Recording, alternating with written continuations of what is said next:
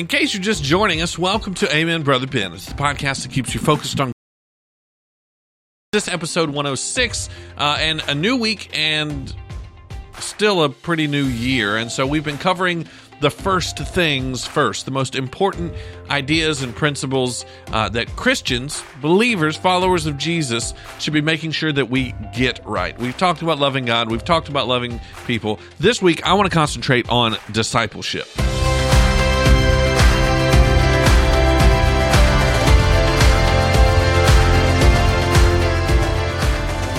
So, discipleship is kind of a funny, churchy word.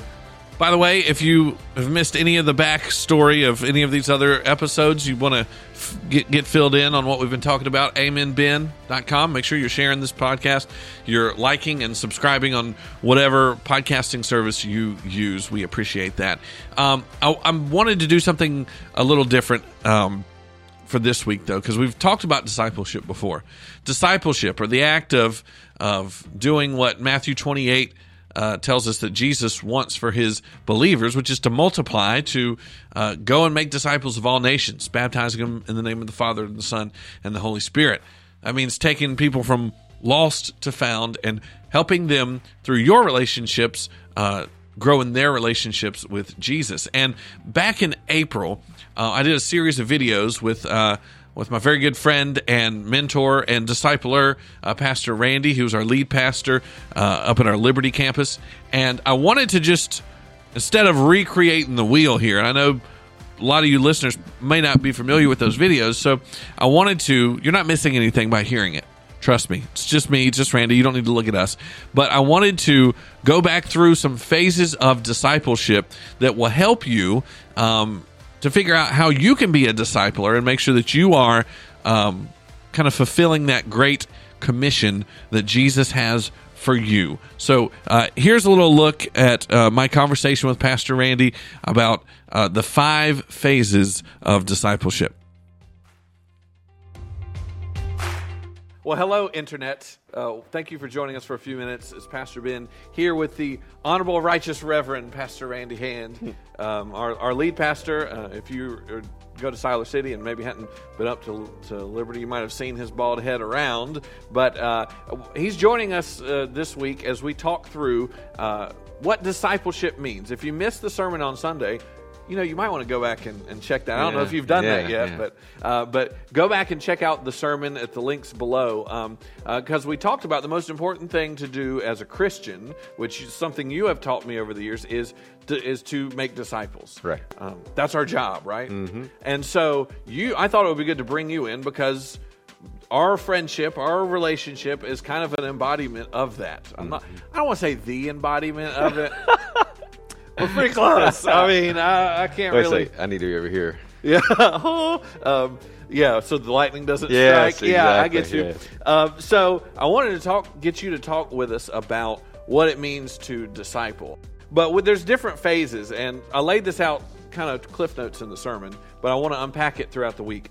Pray, initiate, cultivate, and prune. Yeah. That sounds spiritual. That's pure T spiritual. Yeah, I'm telling you. Did you go to school for that? No, I did not. No, I did not. Don't tell anybody. But I wanted to talk today about prayer. Obviously, prayer should be a part of all of this. But the first phase, when you're trying to figure out who is going to disciple you and who you're going to disciple, we need to pray about it. Well, I think the number one thing you got to do is you have to be humble. The Bible is clear. Write that down.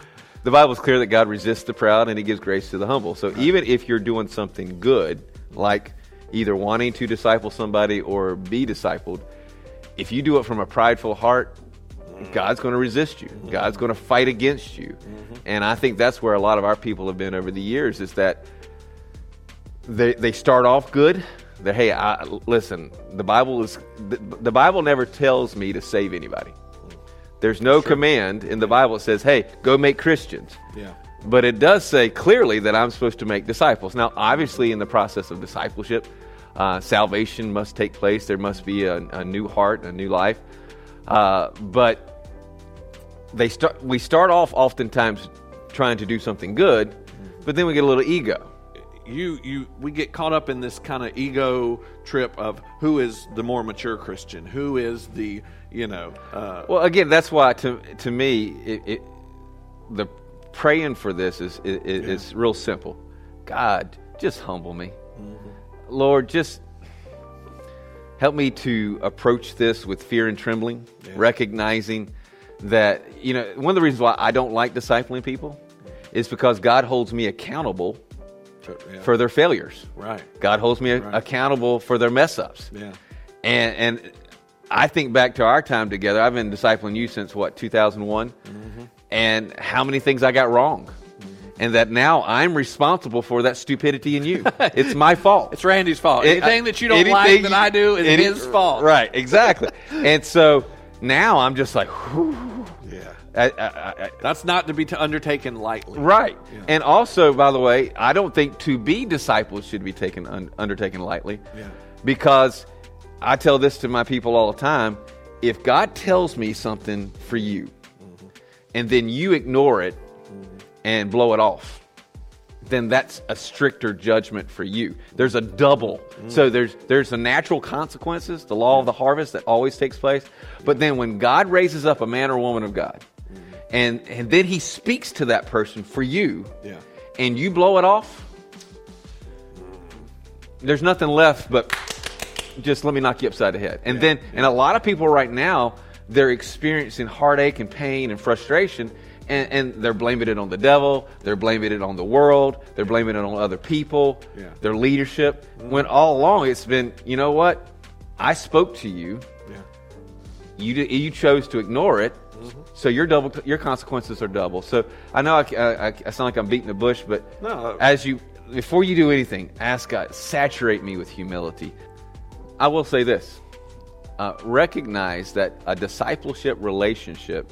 And to me, this is key for us to understand from the beginning. A discipleship relationship is a daily choice, right? And so as you're praying, as you're seeking God's face, again, it goes back to humility to say, you know what? Just because God's called them to disciple me today doesn't mean they will tomorrow. Doesn't mean that God's called me to discipleship tomorrow. So have that humility and to me, I think we put too much pressure on discipleship relationships. It's forever. No, there's really only one relationship in my life that's supposed to be forever, and that's marriage. Every other relationship's negotiable. So pray for humility. Right. Pray that you have a humble heart, that you need humility as you pray for your discipleship relationships.